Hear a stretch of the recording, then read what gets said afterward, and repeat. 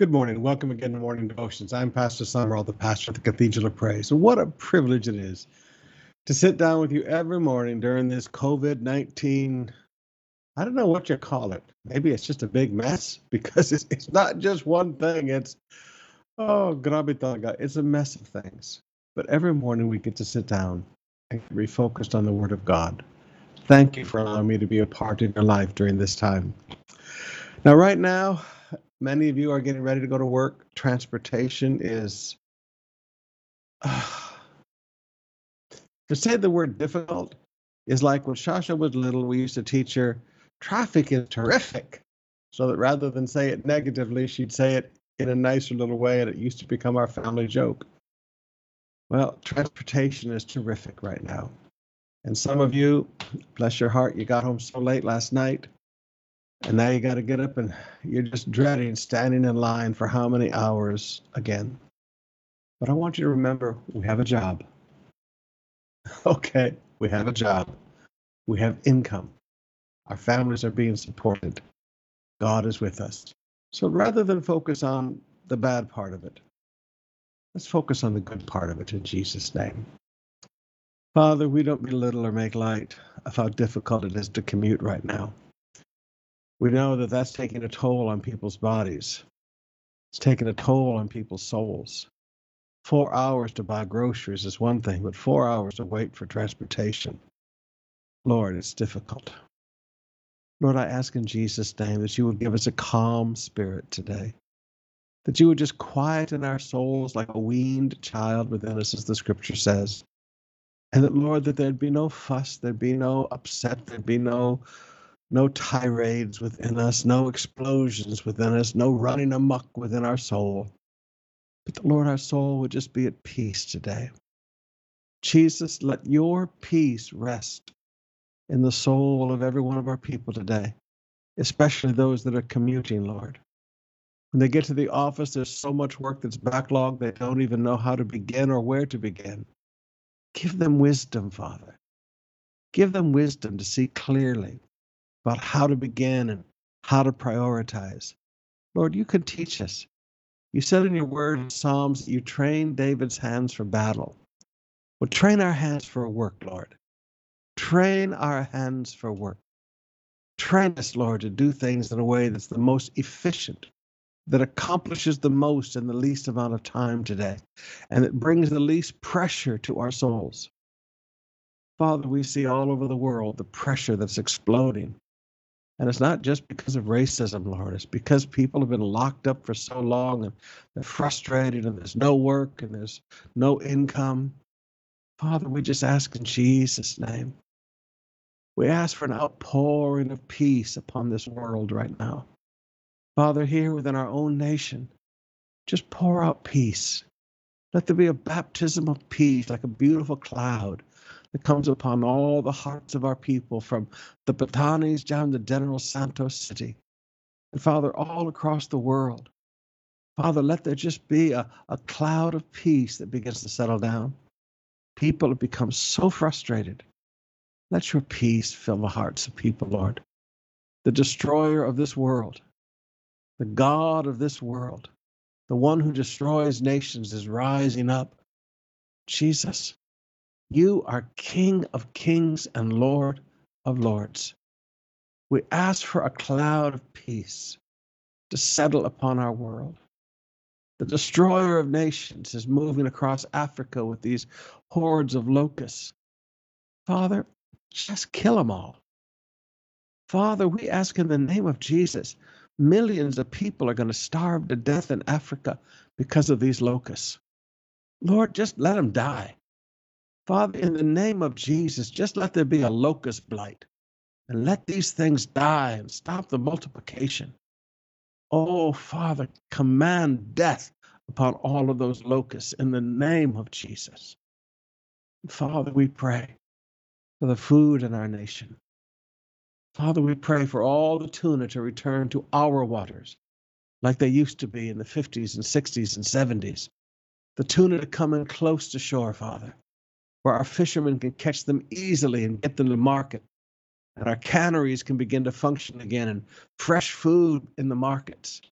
Father, for every type of fish, every school of fish, let the currents of the oceans around our islands change and bring the schools of fish in close to our shores, that food will become an abundance again, that fish is almost free, Lord, that every family has full bellies in the name of Jesus.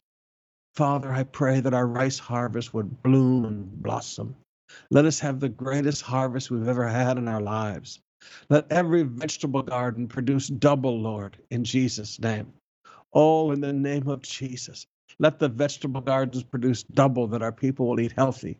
Let every piggery, let every chicken farm, Father, let every cow farm, let those babies, instead of being born one at a time, let them be born 3 at a time. Instead of 3 piglets, let there be 6 or 7 piglets. Father, and all the animals healthy and grow to full maturity. I thank you for it, Father. We ask you to bless our nation with food, that there will be no nervousness in the hearts of our people, that there will be an abundance of food, Lord. Let every family garden all through the provinces just flourish, so that they not only have an abundance for themselves, but even family gardens are selling in the markets. Father, so bless our land with food. So bless our land with food, Father. In Jesus' name, let us become an exporter of food. Let us become an exporter of pork and an exporter of chicken, not an importer. And Lord, there was a day that we exported rice. Let us see that day return. Let there be such an abundance in our land, Lord. Oh, in the name of Jesus, we thank you for it. Jesus' name. Let's open up our hearts and spend some time in worship now.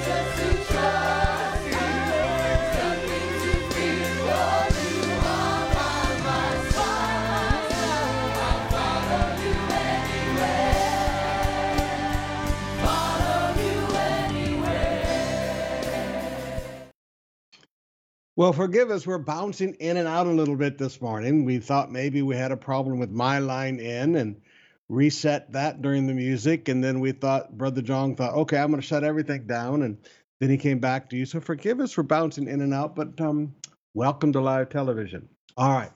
We've got our beautiful Psalms 91 recitation now, our foundation of faith during these hard times. Psalm 91. He who dwells in the shelter of the Most High will abide in the shadow of the Almighty. I will say to the Lord, my refuge and my fortress, my God in whom I trust. For he will deliver you from the snare of the fowler and from the deadly pestilence. He will cover you with his pinions, and under his wings you will find refuge. His faithfulness is a shield and buckler. You will not fear the terror of the night, nor the arrow that flies by day, nor the pestilence that stalks in darkness, nor the destruction that wastes at noonday. 1,000 may fall at your side, 10,000 at your right hand, but it will not come near you. You will only look with your eyes and see the recompense of the wicked. Because you have made the Lord your dwelling place, the Most High, who is my refuge. No evil shall be allowed to befall you, no plague come near your tent. For he will command his angels concerning you, to guard you in all your ways. On their hands they will bear you up, lest you strike your foot against a stone. You will tread on the lion and the adder, the young lion and the serpent you will trample underfoot. Because he holds fast to me in love, I will deliver him. I will protect him because he knows my name. When he calls to me, I will answer him.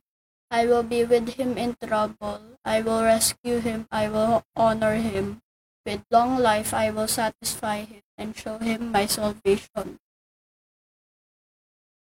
Amen. Well, Brother John just texted me that you didn't notice the bouncing in and outs. Clever gentleman that he was. He did it all in a way that you didn't know. But I would tell you that my stomach was a little nervous there for a few minutes, like, uh-oh, are we in trouble this morning? Now, next Saturday and Sunday, we're back in our drive-in services. Did I say you can't get out of your car? Did I say you can't get out of your car? Okay. Saturday, 7:30, Sunday, 7:30. Now, Sunday, 7:30 is already completely fully booked. It's already completely reserved. Saturday, we still have some slots available. So at this point in time, we're going to open a Sunday 9:30. All right. So if you would like to come to the Sunday 9:30, it's going to be a little hotter. Okay, 7:30 is already warm, but 9:30 is going to be a little warmer. Let's pray for a little bit of cloud cover. So Sunday 9:30, say, Pastor, what happens if it rains? I will stand in the rain and preach. I've preached in the rain before. I'll preach in the rain again. I mean, if we have a service, you're in the cars, we won't worry about you.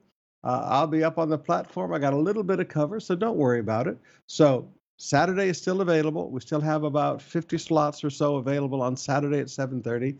Sunday 7:30 is fully booked, and we have some, and we're opening wide open right now the Sunday 9:30 service. Now, this is for all of our members. We've had people there last Sunday from North Campus, from South Campus, from East Campus, from Main Campus.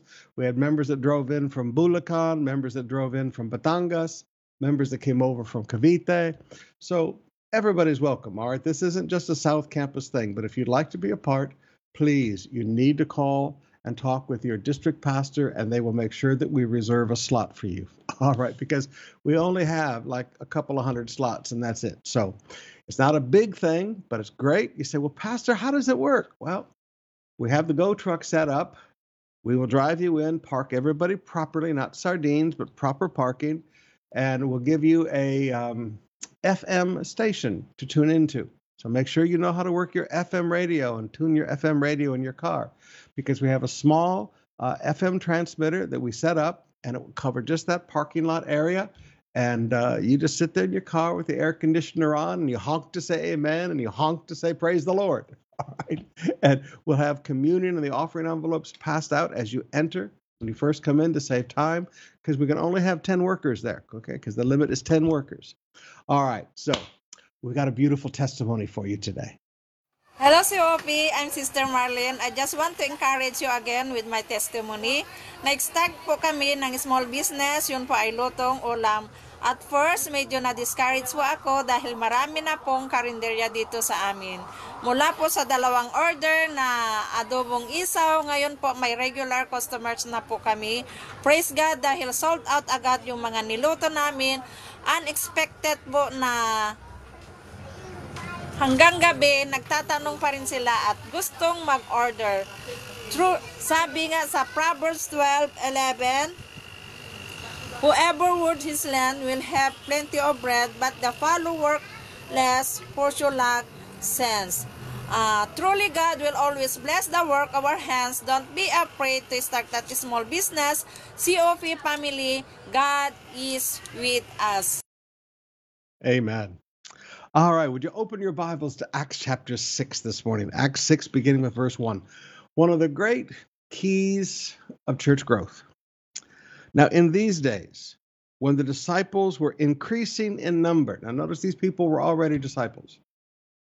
When you get saved, you're a disciple. They were increasing in number. Church was growing.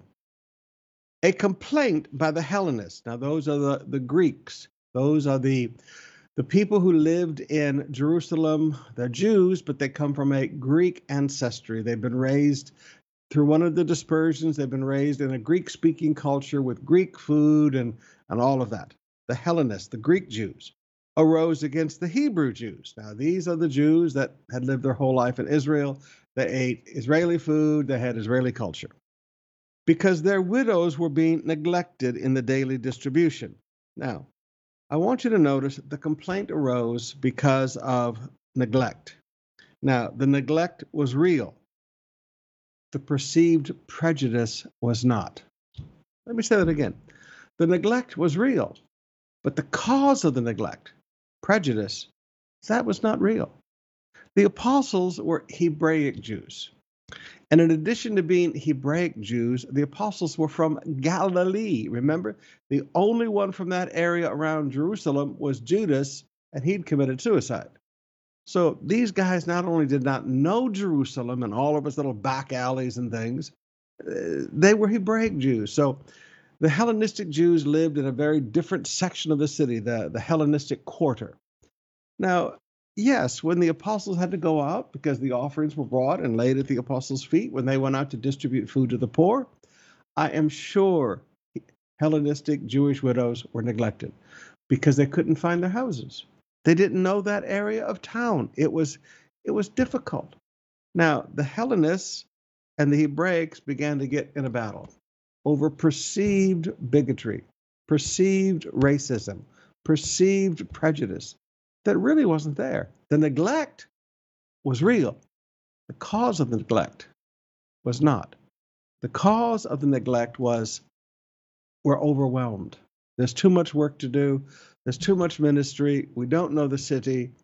And so rather than fight about prejudice and bigotry, the 12 summoned the full number of the disciples, gathered the whole church in Jerusalem together, and said, it is not right that we should give up the preaching of the word and to serve tables. They said, listen, this is just not right. We are called to preach the gospel. We should not be doing business. Yes, we're not doing a very good job with this business, but that's not our calling. Now, there are many preachers today that give up ministry for the business. Brother John was talking to me again the other day, and one of his great challenges with the American church is that it's no longer a church. It's a Christian business. What has happened is the pastors have given up ministry to run a Christian business. Now, brothers and sisters, the apostles said, no, we're not going to give this up. We're not going to give up ministry to spend our life running the business administration of this church. Therefore, brothers, pick out from among you 7 men of good reputation, full of the Spirit and of wisdom. Notice there are qualifications. And we will appoint to this duty, whom we will appoint to this duty. So notice, it's not a separation of responsibilities, it's a delegation of responsibilities. Let me say that again. The apostles are still responsible, but they say we need some people to delegate this to. He said, we will appoint them to this duty. But we will devote ourselves to prayer and to the ministry of the word. That is the focus of a pastor. prayer and the ministry of the word. And what they said pleased the whole gathering. So they chose Stephen, a man full of faith and of the Holy Spirit, and Philip, and Prochorus, and Nicanor, and Timon, and Parmenas, and Nicholas, a proselyte of Antioch. These they set before the apostles, and they prayed and laid their hands on them. So we have a couple of truths here. First of all, it's not a abdication of responsibility. It's not a separation of responsibility. It is a delegation. The apostles are still responsible, but they delegated. But secondly, all of these names are Greek names. Every one of these names is a Greek name. Now, to me, this is incredible wisdom, because in many people's lives, perception is more important than reality. The reality of this problem was the apostles were overwhelmed and they were incapable of doing what needed to be done for the Hellenistic widows because they didn't even know that area of town. Okay, and there were no street signs in that day. And if you've ever been walking through the streets of Old Jerusalem, you can imagine how difficult it would be. So that's the real problem. But the perceived problem was prejudice. And again, in many people's lives, perception is reality. So what they did is they killed two birds with one stone. They took care of the real problem, many hands make light labor, and they handled the perceived problem. Every one of these men were Greeks. That takes care of the problem. Every one of these men was Greek. Every one of these men was from the Hellenistic synagogue. They were from the Hellenistic side of town. To me, killing two birds with one stone, that was amazing. And the word of the Lord, the word of God, continued to increase, and the number of disciples multiplied greatly in Jerusalem. And a great many of the priests became obedient to the faith. Now notice church growth followed the institution of deacons in the church. Now deacon, diakonos, just means servant. In COP we call them the council of servants and the executive council of servants. This is a great secret of church growth. Every district we're setting up, because we've opened all these new districts this year. Cut down transportation time and everything. So every district, as we get this rolled out, every district will have its own CS that will assist the district pastor in all of this business work and organization and administration of that district so that the pastor can focus on prayer and the ministry of the word. Preaching the gospel house to house. Deacons cause churches to grow. Now, I've had many of my friends all over the world laugh at me because we have a board and we have deacons and we have levels of deacons. And I laugh right back at them and say, it's a great secret of church growth. That way, our church does not become a business, a Christian business, because the pastor is running a business. The church stays a church because the pastor is focused on prayer and the ministry of the word. Verse 8. And Stephen, full of grace and power, was doing great wonders and signs among the people. So notice, deacons don't just go out and distribute food and handle business affairs of the church. Deacons also preach and pray for the sick and see miracles. See, so it's not a delineation. In the modern church, they want to have this delineation. The deacons do the business and the pastors do the spiritual. The carnal are done by the deacons and the spiritual are done by the pastors. No, it's not like that. They both do both. Then some of those who belong to the synagogue of the freedmen. Now, the synagogue of the freedmen is the main Greek synagogue in Jerusalem in this day. Synagogue of the freedmen. Now, why is it called freedmen? Because these men used to be slaves. These were men, Jews who had been dispersed throughout the Greek and Roman Empire, and they came back to Jerusalem. And they were freed men. The synagogue of the freedmen, as it was called. And of the Cyrenians, and the Alexandrians and those from Cilicia and Asia rose up and disputed with Stephen. So the Greeks began to attack one of their former Greek members of the synagogue. Stephen was one of the Greek members of the synagogue before. They began to dispute with Stephen. But they could not withstand the wisdom and the spirit with which he spoke. And they secretly instigated men who said, we have heard him speak blasphemous words against Moses and God. And they stirred up the people and the elders and the scribes, and they came upon him and seized him and brought him before the council and set up false witnesses who said, "This man never ceases to speak words against this holy place and the law. For we have heard him say this of Jesus of Nazareth will destroy this place and change the customs that Moses delivered to us." And gazing at him, all who sat in the council saw that his face was like the face of an angel. Now, I want you to notice here. This is the beginning of the persecution under Saul of Tarsus. This is Saul of Tarsus's synagogue. Remember the men from Cilicia. Cilicia is the province. Tarsus, where Paul came from, is the main city. This is where Paul went to synagogue. These men were angry because 6 of their brethren became powerful leaders in the church in Jerusalem. So they started this dispute. But if you look at here, I could preach about this for hours, but I just want you to notice a couple of things. Lies start secretly. Notice. And they secretly instigated men who said, "We have heard him speak blasphemous words." Lies start secretly. Lies don't start publicly. Lies start secretly, and they grow. Secondly, I want you to notice they learned their lesson. When they came against the apostles earlier, they could do nothing against them. In fact, remember when they came to arrest them the second time in the temple, and they asked them, "Please, to come with us"? Well, because they were afraid of the people would stone them. They learned, before you go after these people, turn public opinion against these people. They learned the people are with these people unless we turn public opinion. So these men were more clever than the Hebraic Jews who fought the apostles. These men turned public opinion first by lies. Then they attacked Stephen. All right, let's open up our hearts and spend some more time in worship.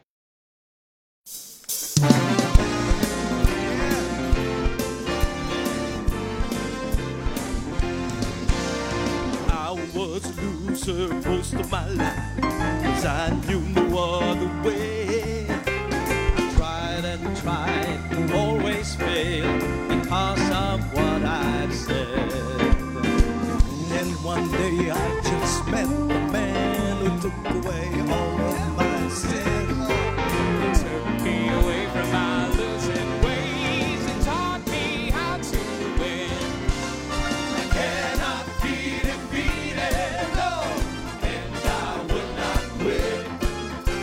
Redeemed by the blood of Jesus, I'm loose from Satan's snare. Jesus fought and he won the battle and he gave it all to me. I cannot be defeated, I'm still, I'm healed, I'm free. The devil's pressure comes up now and then. He tries to make it look so bad. That's when I say God's at work in my life. I know I can be had. I just lift up the word of God and give all Satan a fit. I cannot be defeated, and I will not quit. I cannot be defeated, no, and I will not quit. Redeemed by the blood of Jesus, I've been loose from Satan's grip.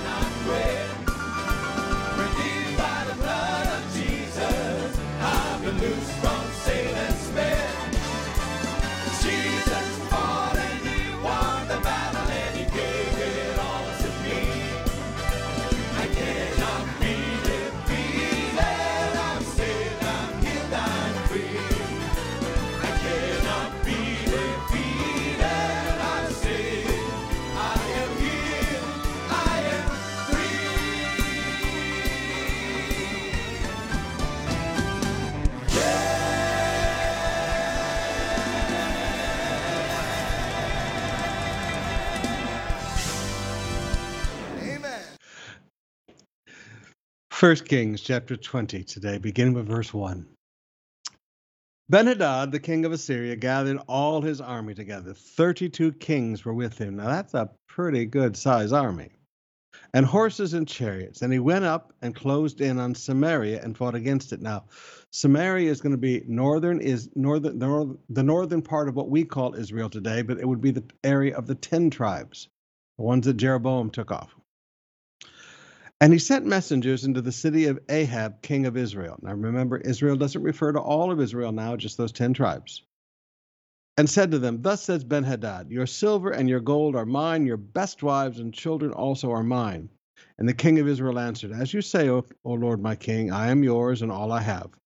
The messengers came and said, Thus says Ben-Hadad, I sent to you, saying, Deliver to me your silver and your gold, your wives and your children. Nevertheless, I will send my servants to you tomorrow about this time, and they shall search your house and your houses of your servants and lay hands on whatever pleases you and take it away. Now notice, now they don't just want the wives and children. Anything that makes you happy, they said, we're going to steal from you. Now, please forgive me. That's exactly what the devil does. You see, in every family, there are things that please you. May not please any other family, but in this family, this pleases you. This is something that pleases your family. And they said, we're going to take away whatever pleases you. Whatever you like, we're going to take it away from you. Then the king of Israel called the elders of the land and said, Mark now, and see how this man is seeking trouble. For he sent me to me for my wives and my children, and for my silver and my gold, and I did not refuse him. And all the elders and all the people said to him, Do not listen or consent. For he said to the messengers of Ben-Hadad, Tell my lord the king, all that you first demanded of your servant I will do, but this thing I cannot do. And the messengers departed and brought him word again. Ben-Hadad sent to him and said, The gods do so to me and more also, if the dust of Samaria shall suffice for handfuls for all the people who follow me. And the king of Israel answered, Tell him, Let not he who straps on his armor boast himself as he who takes it off. In other words, don't brag about victory before you got it. Have you ever seen now I'm talking guy talk for a minute, okay, ladies, forgive me. Have you ever seen a boxer who's a showboater, who just brags how he's going to do this and he's all mouth, and when he gets into the ring, Pacquiao just knocks him to pieces? Okay, that's exactly the wisdom this king is saying. Let not him who straps on his armor boast himself as he who takes it off. When Ben-Hadad heard this message, as he was drinking with the kings in the booths, he said to his men, Take up your positions. And they took up their positions against the city. Now notice, Ben-Hadad was drinking. He's getting drunk. And behold, a prophet came near to Ahab of Israel and said, Thus says the Lord, Have you seen all this great multitude? Behold, I will give it into your hand this day, and you shall know that I am the Lord. Now, Ahab was not a good king. Why would God give this guy who's not a good king a miracle? And you shall know that I am God. Goodness of God leads men to repentance.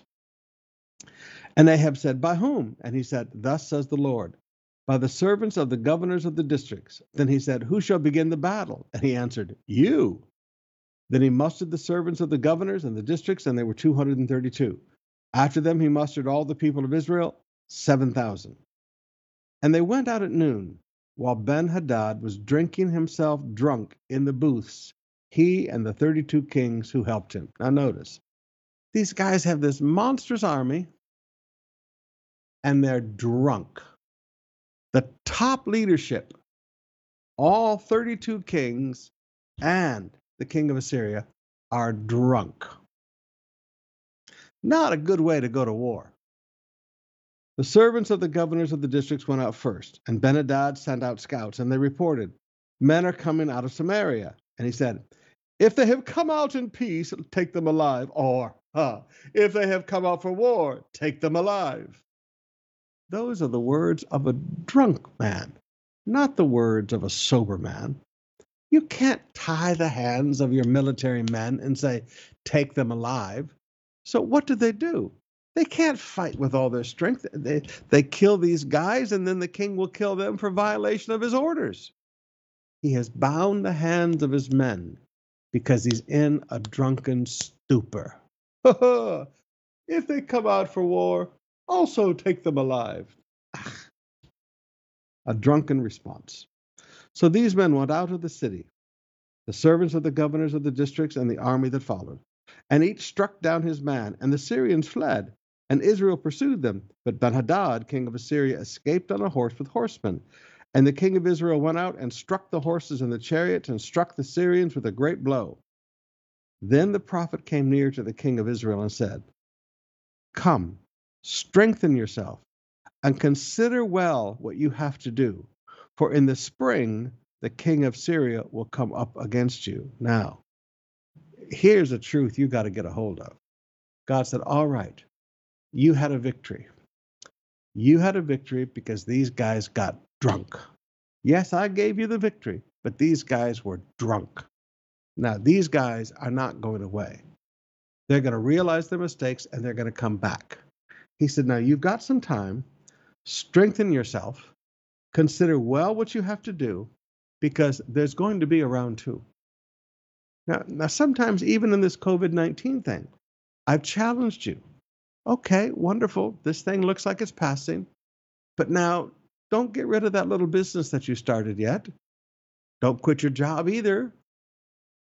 Let's just hold steady and consider well what we should do. Sometimes you have to understand, prudence prepares. Prudence prepares. Let me say that again. Prudence prepares. God teaches him to prepare and to think well what he should do. And the servants of the king of Syria said, their gods are the gods of the hills, so they are stronger than we. But let us fight them in the plain, and surely we will be stronger than they. And do this, remove the kings each from his post and put commanders in their place. And muster an army like an army that you have lost, horse for horse, chariot for chariot. In other words, hey, king, don't take your friends out to war. Get military men in charge. Remember, they're going back trying to figure out what they did wrong. They're going, hey, we had all of the king's friends out there and they all got drunk. Let's have professional military men this time. Then we will fight against them in the plain, and surely we will be stronger than they. And he listened to their voice and did so. In the spring, Benhadad mustered the Syrians, and they went up to Aphek to fight against Israel. And the people of Israel were mustered and provisioned. Notice, mustered and provisioned. They not only had to be gathered, they had to have food, and went up against them. The people of Israel encamped before them like two little flocks of goats. But the Syrians filled the country. And a man of God came near and said to the king of Israel, thus says the Lord, because the Syrians have said, the Lord is the God of the hills, but he is not the God of the valleys. Therefore I will give you all this great multitude into your hand, and you shall know that I am the Lord. He said, now Ahab, I'm not giving you this victory because you're doing right. I'm giving you this victory because of what they have said about me. And I'm giving you this victory so that you'll know that I'm God. And they encamped opposite one another 7 days. On the seventh day, the battle joined. And the people of Israel struck down the Syrians, 100,000 foot soldiers in 1 day. And the rest fled into the city of Aphek, and the wall fell upon 27,000 men who were left. Benhadad also fled and entered an inner chamber in the city, and his servants said to him, behold now, we have heard that the kings of the house of Israel are merciful kings. Let us put sackcloth around our waists and ropes on our heads and go out to the king of Israel. Perhaps he will spare your life. And they tied sackcloth around their waists and put ropes on their heads, and they went to the king of Israel and said, your servant Benhadad says, please let me live. And he said, does he still live? He is my brother.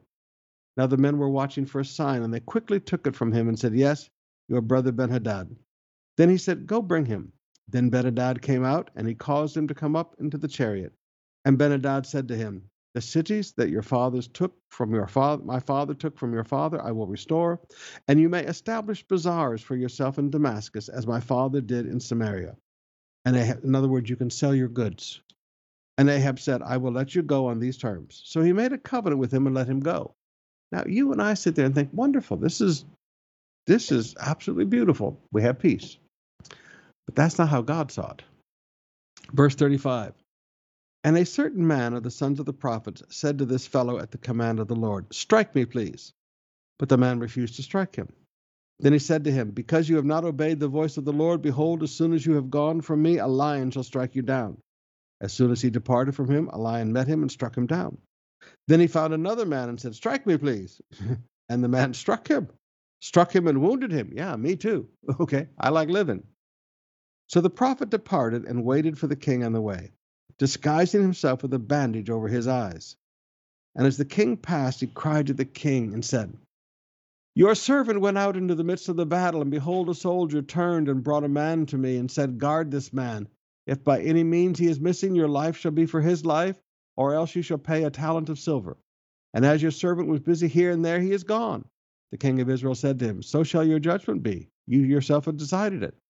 Then he hurried to take away the bandage from his eyes, and the king of Israel recognized him as one of the prophets. And he said to him, Thus says the Lord, Because you have let go out of your hand the man whom I devoted to destruction, therefore your life shall be for his life, and your people for his people. And the king of Israel went to his house, vexed and sullen, and came to Samaria. Now, would you look at this guy? He thinks he's done all the right thing. But see, he made decisions without prayer. He made decisions without consultation. He did what looked like what was right in human wisdom, not what God wanted done. And sometimes, brothers and sisters, the will of God is very different than human wisdom. But now notice, vexed and sullen. He was a very moody guy. He got depressed really easy. Chapter 21, verse 1. Now Naboth, the Jezreelite, had a vineyard in Jezreel, beside the palace of Ahab, king of Samaria. And after this, Ahab said to Naboth, Give me your vineyard, that I may have it for a vegetable garden, because it is near my house. And I will give you a better vineyard for it. If it seems good to you, I will give you its value in money. But Naboth said to Ahab, The Lord forbid that I should give to you the inheritance of my fathers. Now, there's a beautiful truth. The inheritance of my fathers. This was the inheritance passed down from the time of Moses. This was their family's land. That every Jubilee, this came back to his family. He recognized this is an inheritance of my family. I'm not going to get rid of my inheritance. If I give it to the king, it'll be gone forever from my family. And Ahab went to the house vexed and sullen. He didn't get his own way, poor baby. And because of what Naboth the Jezreelite had said to him, for he had said, I will not give you the inheritance of my fathers. And he lay down in his bed and turned away his face and would eat no food. Spoiled, sullen man. Verse 5. But Jezebel, now here's a wicked lady, all right? But Jezebel, his wife, came to him and said to him, Why is your spirit so vexed that you eat no food? And he said to her, Because I spoke to Naboth the Jezreelite and said to him, Give me your vineyard for money, or else, if it please you, I will give you another vineyard for it. And he answered, I will not give you my vineyard. And Jezebel, his wife, said to him, Do you now govern Israel? Arise and eat bread, and let your heart be cheerful. I will give you the vineyard of Naboth the Jezreelite. So she wrote letters in Ahab's name and sealed them with his seal. Now, this is something you have to learn in life. When people close to you, because they're close to you, they have authority. They're not questioned in other people's minds because they're close to you. They had his seal so they could act as if they were him. It's like name dropping, using somebody's name. You have to be careful with people close to you who use your name to do things, because you're going to suffer for it. Let me say that again. You are going to suffer for it, as you will see in this story. So be careful to people close to you who use your name, because you will suffer for it. She wrote in the letters, Proclaim a fast, and set Naboth at the head of the people, and set 2 worthless men. Remember all these times we've been reading about worthless men. Set 2 worthless men opposite to him, and let them bring a charge against him, saying, You have cursed God and king. Then take him out and stone him to death. And the men of his city, the elders of Israel who lived in his city, did as Jezebel had sent word to them, as it is written in the letters that she had sent to them. They proclaimed a fast, set Naboth at the head of the people, and 2 worthless men came and sat opposite him. And the worthless men brought a charge against Naboth in the presence of the people, saying, Naboth cursed God and the king. So they took him outside the city and stoned him to death with stones. Then they sent to Jezebel, saying, Naboth has been stoned, he is dead. As soon as Jezebel heard that Naboth had been stoned and was dead, Jezebel said to Ahab, Arise, take possession of the vineyard of Naboth the Jezreelite, which he refused to give you for money, for Naboth is dead, is not alive, but dead. As soon as Ahab heard Naboth was dead, Ahab arose to go down to the vineyard of Naboth the Jezreelite to take possession of it. Now notice, here's a man who's just happy as can be. He's happy as a pig in a mud puddle because now he gets his little vegetable garden, but he had a man killed to get it. Verse 17. Then the word of the Lord came to Elijah the Tishbite. Now God sends in Elisha. Arise and go down and meet Ahab, king of Israel, who is in Samaria. Behold, he is in the vineyard of Naboth, where he has gone to take possession. And you shall say to him, Thus says the Lord, Have you killed and also taken possession? And you shall say to him, Thus says the Lord, In the place where dogs licked up the blood of Naboth, shall dogs lick your own blood. Wow. Now notice, God held Ahab responsible for the practices of his wife, using his name, his seal, giving orders in his name. He got held responsible. Ahab said to Elijah, Have you found me, O my enemy? Ahab never liked Elijah. He answered, I have found you, because you have sold yourself to do what is evil in the sight of the Lord. Now notice, selling yourself to do evil. Now there's a phrase that you need to get a hold of. Sold himself to do what was evil. Behold, I will bring disaster upon you and will utterly burn you up and cut off from Ahab every male, bond or free in Israel. And I will make your house like the house of Jeroboam the son of Nebat, and like the house of Baasha son of Ahijah, for the anger to which you have provoked me, and because you made Israel sin. And of Jezebel the Lord also said, The dogs shall eat Jezebel. Grabe talaga. Your wife's not going to get buried. The queen is not going to get buried. She will be eaten by dogs. Anyone shall be eaten by dogs within the walls of Jezreel. Anyone belonging to Ahab who dies in the city, the dogs shall eat. And anyone who dies in the open country, the birds of the heavens shall eat. There was none who sold himself to do what was evil in the sight of the Lord, like Ahab, whom Jezebel his wife incited. Now, notice, God holds them both responsible. Ahab, you did this. Jezebel, your wife, motivated you. You're both going to be held responsible. But notice what their problem was. They sold themselves to do evil. They did evil for a profit. They did evil to make money. Now, I challenge you businessmen today. There is no money worth sin. Okay, there is no money worth sin. People have often said every man has his price. Well, excuse me, for me and you, Jesus paid the price of his own blood. Like a man looked at me one day and said, every man has his price. I said, I've already been bought and paid for, and you can't match the offer. Jesus gave himself to die for me. Businessmen, please hear me. There is no profit worth sin. Never sell yourself to do evil. Never sell yourself to do what is evil. And ladies, never sit there and nag and manipulate and push your husband to do what's wrong. Jezebel is the absolute opposite of a noble wife from Proverbs 31. If Proverbs 31 is this tremendous wife, Jezebel is the antithesis of it all. He acted, verse 26, abominably in going after idols, as the Amorites had done, whom the Lord cast out before the people of Israel. When Ahab heard these words, he tore his clothes and put sackcloth on his flesh and fasted and lay in sackcloth and went about dejectedly. And the word of the Lord came to Elijah the Tishbite, saying, Have you seen how Ahab has humbled himself before me? Wow, God noticed. Even this jerk of a man, Ahab, humbled himself before God. Because he has humbled himself before me, I will not bring disaster in his days, but in his son's days, I will bring the disaster upon his house. The fruit of humility postpones reaping. Let me say that again. The fruit of humility is a postponement of reaping what you sowed. And sometimes the abolition, I'd have to show that to you in other scriptures, sometimes the removal of what you have sowed. If you have done wrong, and now you're paying the penalty for doing wrong, the way to fix things is to humble yourself. It's not to fight. It's not to continue in your arrogance and pride. It's to humble yourself. God sees humility.